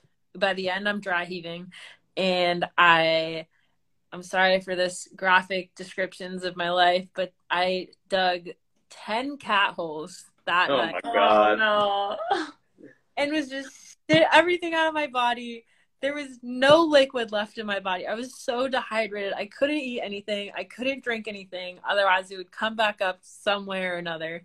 It would come out of my body. And I was sitting there, and I thought I was going to black out and pass out. And just, that is the closest I've ever been to pressing my SOS button. And I don't know what to do. Like, I don't know what to do. And I ended up hiking 11.5 miles backwards. Because I mean, that was an 11.5 mile dry stretch, but hiking forward would mean I'd have to hike at least 30 miles, and like 15 of those would be dry, and then the next 15 would be dry. So I was just like, I can't do that. Like, I'm so dehydrated and I can't keep liquid down. So my friend hiked backwards with me, 11.5 miles, which was terrible. And I was pretty convinced I was going to die. Wow. Oh, Road, but I have never been so low and so scared in the backcountry before. Because, like, I mean, I could tell I could barely stand up without, like, passing, like, getting, like, dizzy, blackout, like, oh my God, I'm going to pass out. And, I mean, it's just, like, scary being dehydrated and out in the backcountry away from any resource. Yeah. Yeah. It's one thing to be sick and have like indoor plumbing, and then it's another thing where you're just digging in the middle of the desert. Yeah, on top of that, I slept maybe like 2 hours total that night. So I kept having to get up, get out of my tent, walk away from my tent like 100 feet, dig another hole in the ground. And like, so I just spent the whole night digging holes in the ground. So I was also just exhausted, and I was like, I can't do it. But then I called my mom, and I was like, Mom, like, I don't know what's happening. I don't have enough service to like book a hotel anymore. I'm walking back to the road. I was like, can you help me? And so she booked us a hotel. She sent us an address, and she said, get to the road, hitchhike to this place. The keys like in the door ready for you. And I was like, you are literally my savior right now. Nice. So much. Yeah, pray for no Giardia. Pray Yeah, for no food poisoning, nothing.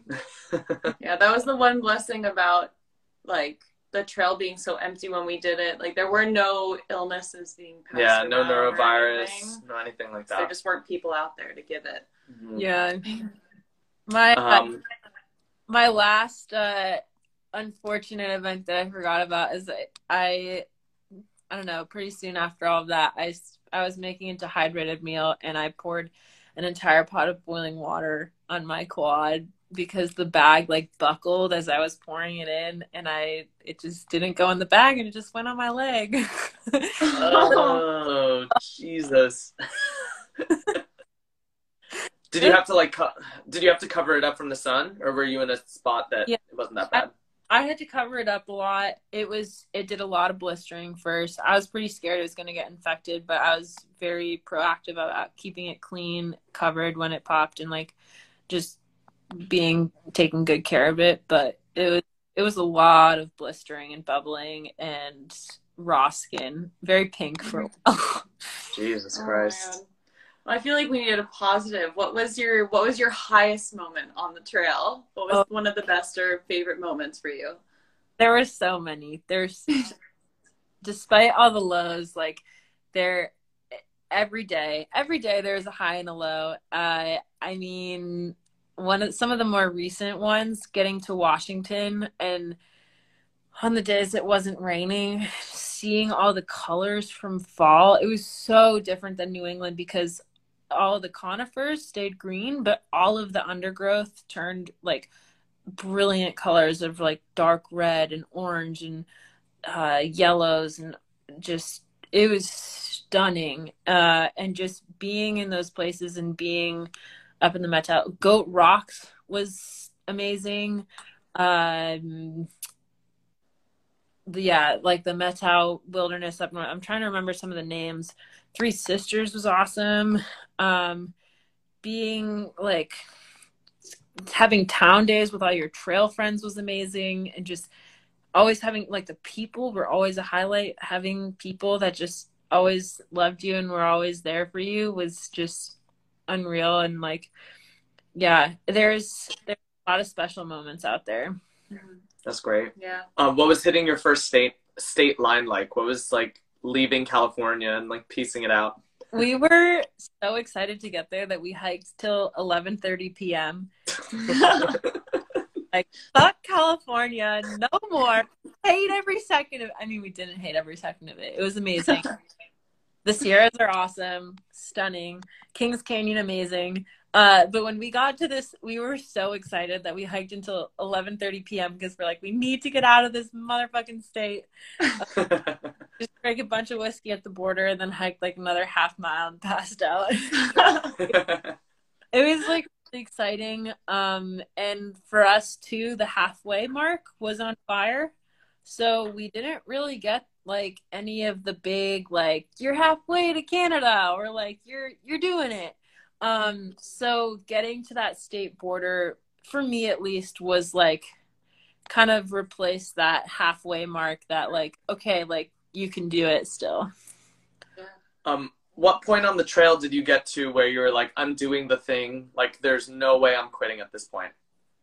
Kennedy Meadows, probably. Oh, okay. Yeah. But also, yeah, I think Kennedy Meadows. There's some other points in the trail that, like, I mean, you have ups and downs, but I was pretty set and, like, determined and confident for most of it. Gotcha. Nice. So how was going to trail days? It was really fun. Just being in a place where there's so many vendors. I got a free pair of, like, Merrell shoes from winning this, like, obstacle relay. I think I have them with me. They're pretty cool. Oh, yeah. Oh, cool. Like Crocs? Yeah, they're pretty funky. But yeah, just like being around so many other hikers and so many people that are passionate about the outdoors and like making products that are just making life in the backcountry so much better and so much easier. Was really exciting and super fun. And seeing all the people that you haven't seen in so long that were at different points in the trail at you now, it was just like really cool. You walked around a corner and you'd see someone you hadn't seen in forever. Nice. That's cool. Awesome. What was the food you were craving the most on trail? What was it? Sometimes I'd crave salads or vegetables, anything vegetable. A lot of times salty, crunchy, cheesy, and a lot of times fried chicken sandwiches. Just there it is. Fried chicken sandwiches are great. Yeah. I was surprised because before I've always liked burgers, but I just didn't really like burgers anymore, but fried chicken sandwiches. There it is. Do you still have the cravings for it at home? When I have the option to get a chicken sandwich, I still take up the chicken sandwich. Nice. Are there any foods like you will not touch now because you ate them so frequently? Food that I had when I got food poisoning is hard to eat. I probably won't eat trail mix outside of like hiking or ski touring. Like trail mix, or the sad one is like bobo bars and fig bars. I love them so much and they're amazing, but I just ate so many of them because they were always in my resupply boxes. I didn't send a lot of resupply boxes, but all the ones I did send had them in it, and it was just like, I can't eat these anymore. I don't want them. Yeah. Did you feel like what you sent in your resupply box, you're like, you opened the box and you're like, I don't want half the things I put in here? Yeah, I did. Yeah. If you have an option to create boxes as you go or have somebody create them for you, take them up on it, like, because your food cravings are going to change. But if you have to pack them in advance, like pack a variety of, just pack things that you wouldn't really think you might want, but you might surprise yourself. And I think I sent 11 boxes, but there's a couple that I think were redundant and I could have just hitched to grocery stores and it would have been easy and fine. But there's definitely a few key spots on the PCT where it's really clutch to have a box. Okay. Where's that? Yeah, good information to know. Kennedy Meadows, great to have a box. Acton KOA in the desert, that's like the first one, great to have a box. For me, I enjoyed having one at, I think it was Warner Springs, because then I didn't have to think about resupplying so soon. Those are the three main ones at first. Kennedy Meadows North is a good one. And then honestly, Oregon and California, or Northern California and Oregon, like there's just so many accessible grocery stores that it probably doesn't make sense to send one unless you have dietary needs or you're sending them for other reasons. And then Washington is helpful to have a lot of boxes. So Stehekin, definitely a box. That's like the last resupply stop. You could send one to Skykomish, but Leavenworth is the opposite way and a tiny bit further and pretty similar, and like they have a great grocery store. So honestly, I don't know. If you're trying to avoid the town, Skykomish is a good place. And then White Pass and I'm blanking on the name, but there's two in the beginning of Washington that could potentially be advantageous to send a box if you're trying to be in and out quickly. Good to know. All right. Thanks for the Thank info. you for that. That's really helpful. Yeah. What was the next thing? Oh, so you did a 25 into Kennedy Meadows. Was that your longest day on trail? My longest day, I think I did like 3 days on trail that were like 29.8 or 29.9. I did not purposely do this. And it's kind of crazy that I never actually hiked more than 30 miles in a given day. It kind of botched me with my ankle halfway through, right before I was going to do my 24-hour challenge. But honestly, this is one thing I love about backpacking that's different than anything else is like, I don't have to be competitive backpacking. I'm such a competitive person and have been competitive in every other aspect of my life. But out here, I just get to walk and do whatever I want, hike as slow as I want, stop as many times as I want. And it almost was like a challenge for me to like not have to race through anything and like purposely just be like, oh, I don't feel like it. I'm not going to hike over 30 miles. Totally doable. I mean, I took my time and took a lot of time in towns and still did the trail in like, I don't know, 157 days, but like Nice. never 30 miles. So like, I don't know. Yeah. How was it reaching like the Bridge of the Gods and like entering Washington? That was unreal. I think it's just one of those landmarks that so many people know about, and it was one of the ones that I just envisioned over and over again, just like walking to that sign and just walking across that bridge and just being there. And there was like, I just had goosebumps walking over the bridge, and I was just like laughing and basically crying and just like I got here. Like, we have one more state. We have 500 miles left, 550 or something. I don't know. And I was like, holy shit. Like, it's happening. Like, Was that accomplishment. like the moment that you realized like the trail was coming to an end, or was it closer to the border? That was like the first kind of like, whoa, like we have a tangible amount left. I think what really started to hit home was probably around Leavenworth.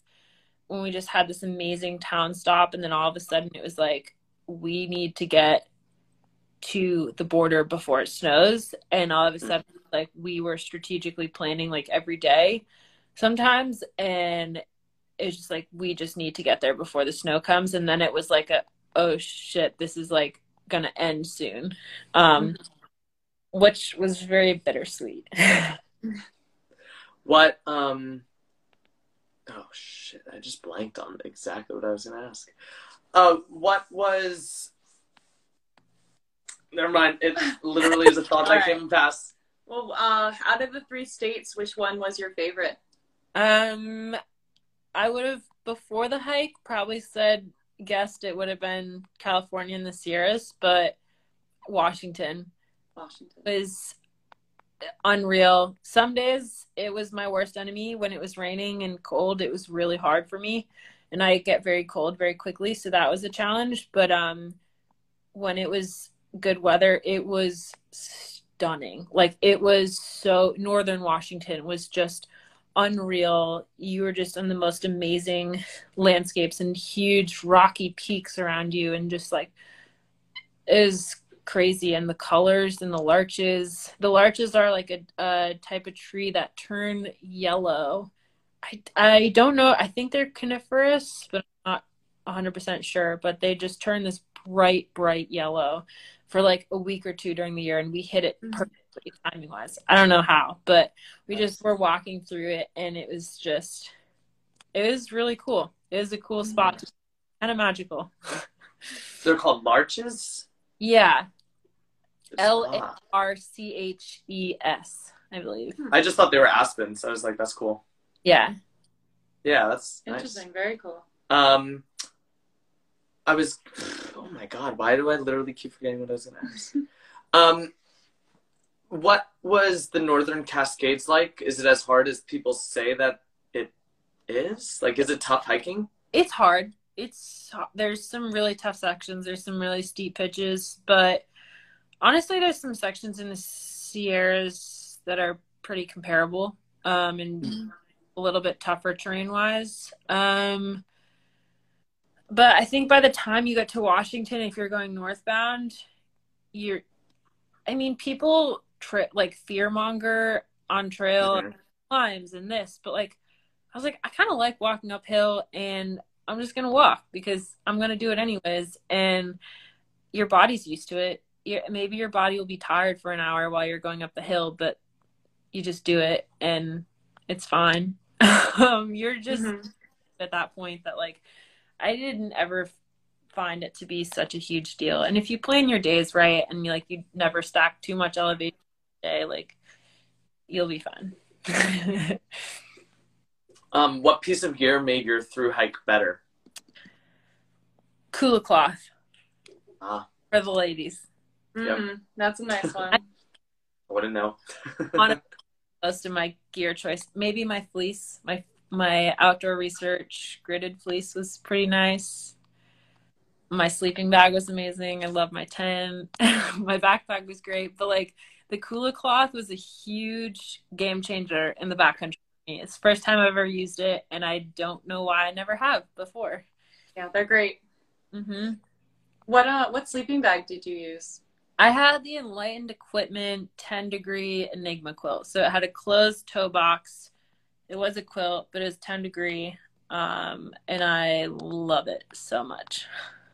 We're struggling right now. We have 20-degree Revelation quilts, and we're like, do we just bring that on and then get a really nice like liner, or do we just spend a lot more money and just get a new thing?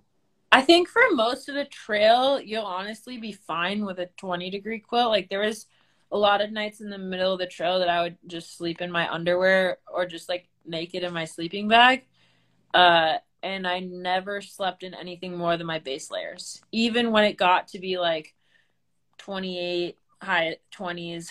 And I'm like a pretty cold person. But I think if you have a sleeping bag liner and like really good dry clothes to sleep in, your 20-degree bags will probably be fine. We're holding you to that. You just keep flip-flopping back and forth. I hesitate from saying that with confidence because everyone sleeps differently and like the Yeah. weather is so different. But I probably could have definitely survived with a 20-degree bag.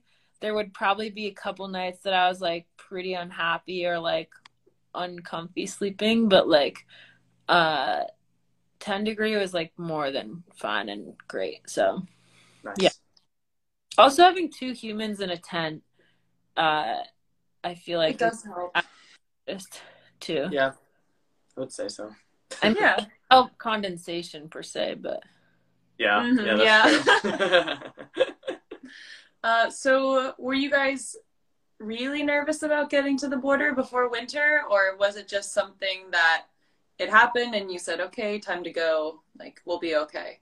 we were never really nervous until we started getting weather reports as we got closer, and we had a very tight window with our flights to hit the border. So I would hesitate away from booking flights anywhere more than like a week or 2 in advance. But we just got dicked by this storm system, and it was like probably 3 or 4 days earlier been fine, and like the people hiking in like 4 days after us were fine, but it's just like more storm systems just kept coming in, and kept just like crazy raining on us, and it was such a relief when it turned to snow, honestly, because the snow was a lot drier than the rain, and it was like all of a sudden if you're hiking in the rain all day and all of your stuff gets wet and like you're putting away a wet tent and then you put up a wet tent and then like you have a dry sleeping bag but it's going to get damp because everything else is wet, and it just kind of, you start walking on this, tiptoeing on this line of like being dry enough. So I actually changed what I had in my pack. So I had a full set of long sleeve merino wool clothes to hike in and a full set of long sleeve merino wool clothes to sleep in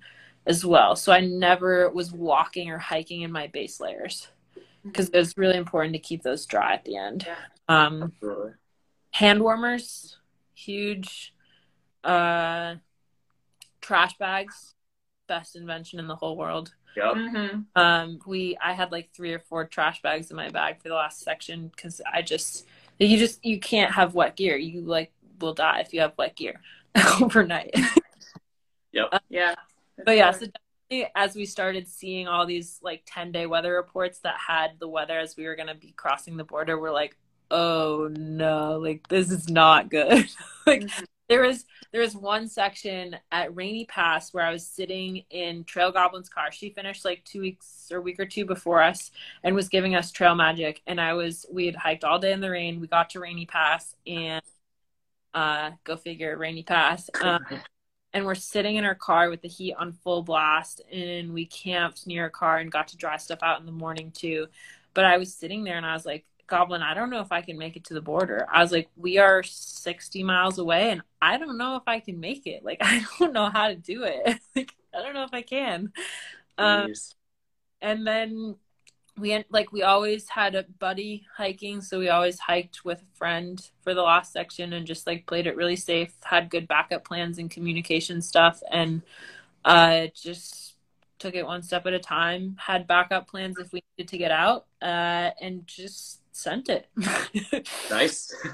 Yeah. How was those last days mentally? Were you allowing yourself to be emotional and feel the journey coming to an end, or was it just like a push to the border?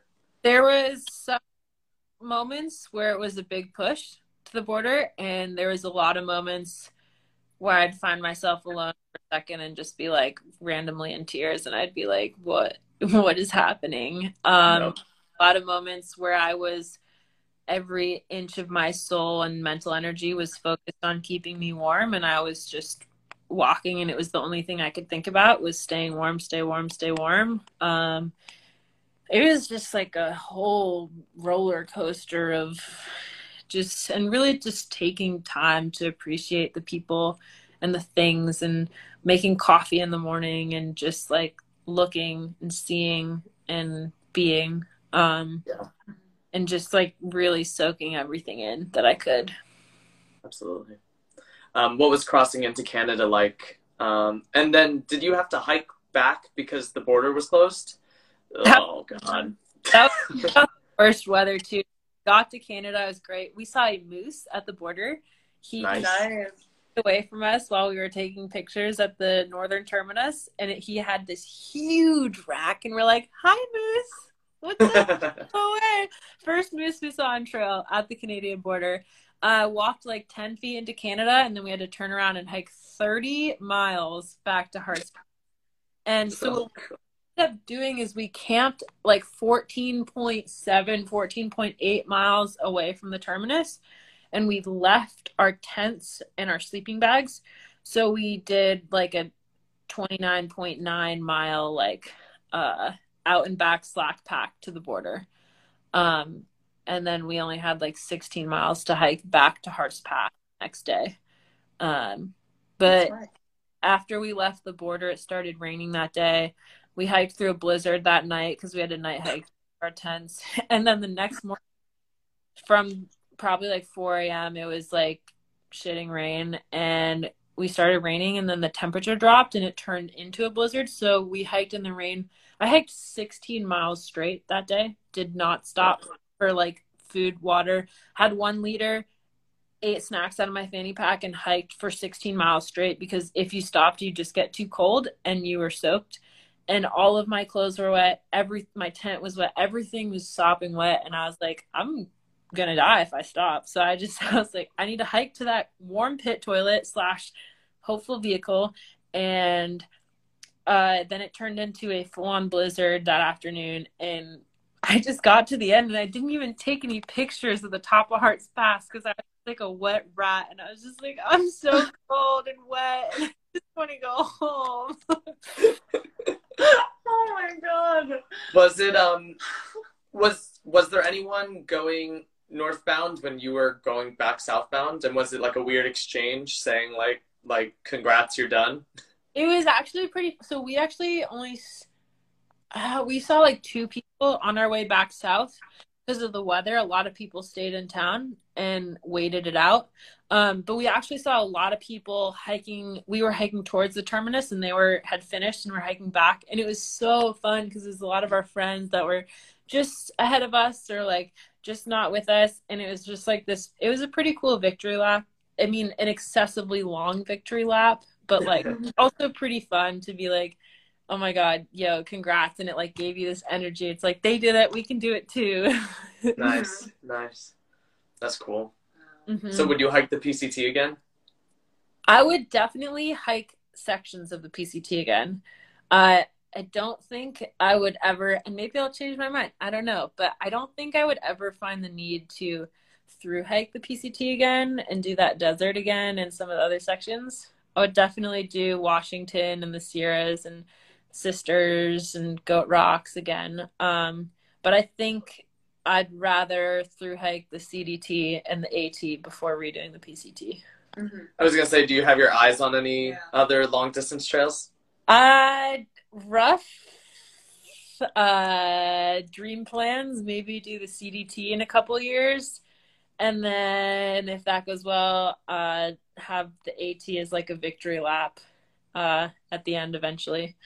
To just kind of get a Triple Crown if I feel like it. I mean, along the way, and just ideas, but I wouldn't be opposed to it. Absolutely. Yeah. Any smaller trails that you've heard about that you want to do? There's a couple. I'm totally blanking on the names. But I've looked out the Colorado Trail and some little sections of the CDT around Bozeman to do in the next couple of years, just to check out and see what that's like. Looked at a couple things abroad, but I don't know, I haven't really spent as much time researching them yet. Yeah, I got you. You got time. One step at a time. Yeah. Yep. So how was the transition back into like a normal life after being on trail for so long? It was really hard.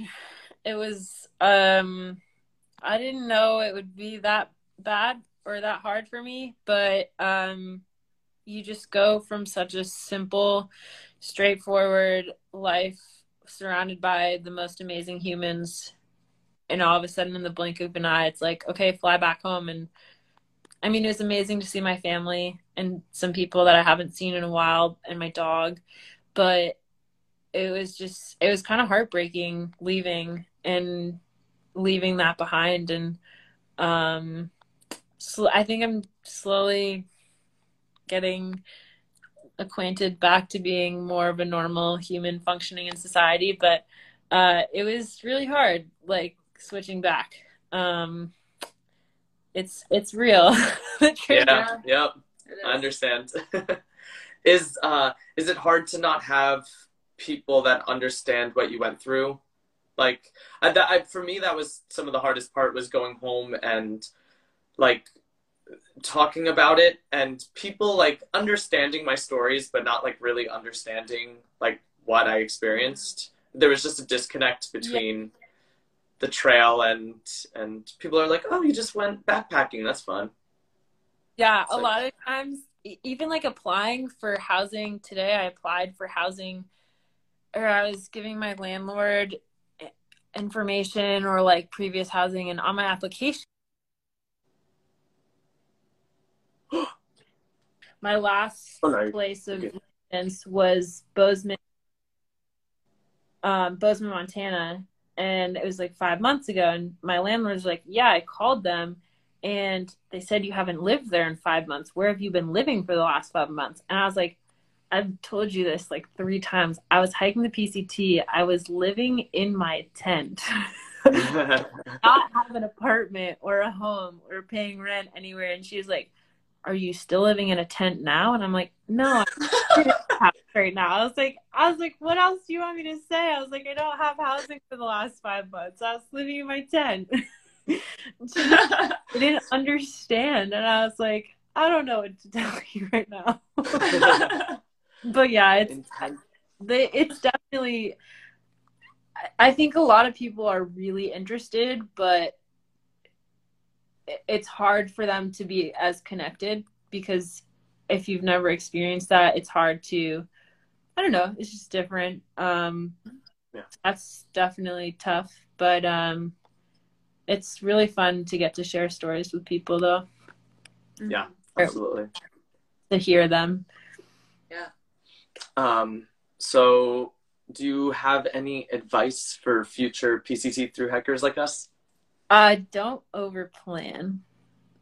I potentially have done. I think if you're familiar with your gear, you have a good idea of like being safe in the backcountry, and you've done like preliminary like research, you know what you're getting yourself into, you know kind of what the different sections of trail are. Like, don't, it's like the details figure themselves out. You figure everything out on trail. I'm sure you guys experience this with the AT, but like it's just, you can't plan that far ahead.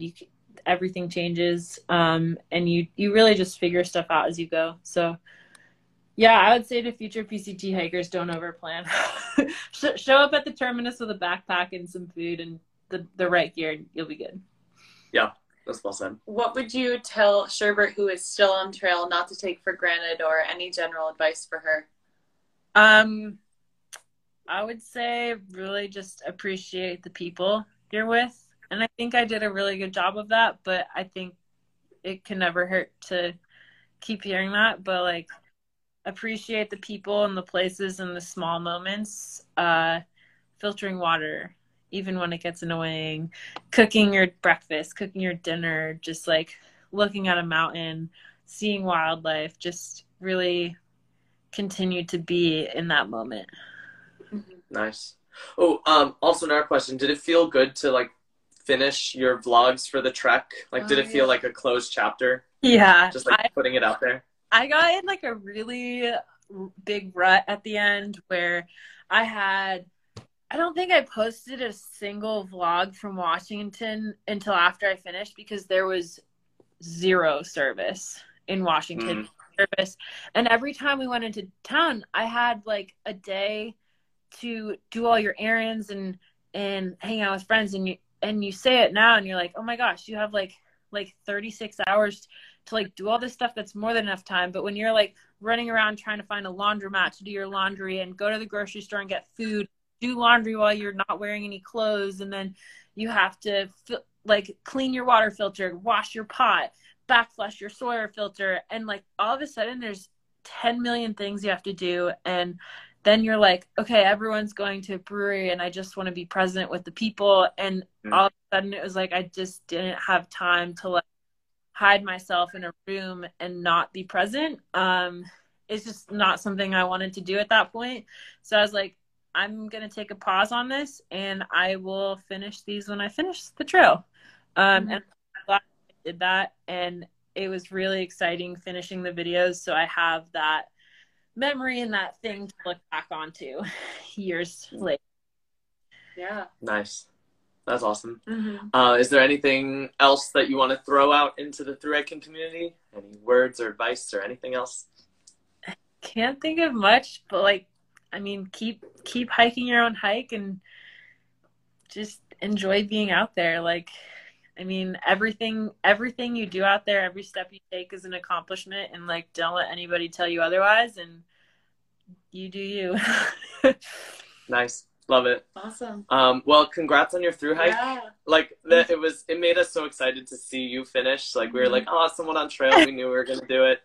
Thank you guys for inspiring me to do it. Absolutely. Yeah. And we hope that it was as amazing as you thought it was going to be. Yeah, it was everything and more. It was awesome. Cool. Well, have fun out in Bozeman this year. We're super jealous that you're skiing and we're not. How long are you guys in South Korea for? We're here until March. Yeah, and then we go home for a month and then hopefully start beginning of April. Yeah. Woo! Wow. Yeah, getting there. Oh my gosh. I'm so proud of all you guys. Yay. All right. Well then. Ooh. What? You're going to have so much fun out there. We're excited. We're very excited. We're doing it with our Tramily from the AT. We're going to all try and start together. So. Oh my gosh. That's awesome. Yeah. Wow. All right. Then I guess we'll talk later. Yeah. This was super fun. Great. Sweet. So good to talk to you guys. Great to talk to you too. Yeah. Talk soon. Bye. Bye.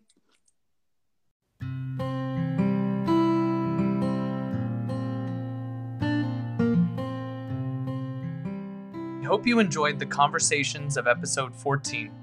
It was a blast being able to reconnect with someone we met on our thru hike. If you want to join in on future live chats, you can head over to our Instagram, which is @Let'sTrekTogether. We go live once a week, usually on Wednesdays at 8 p.m. Eastern Standard Time. If you are a thru hiker and want to be a guest on a future episode, feel free to reach out to us on Instagram or by email, which is let'strektogether@gmail.com. Until next time, guys, let's trek together.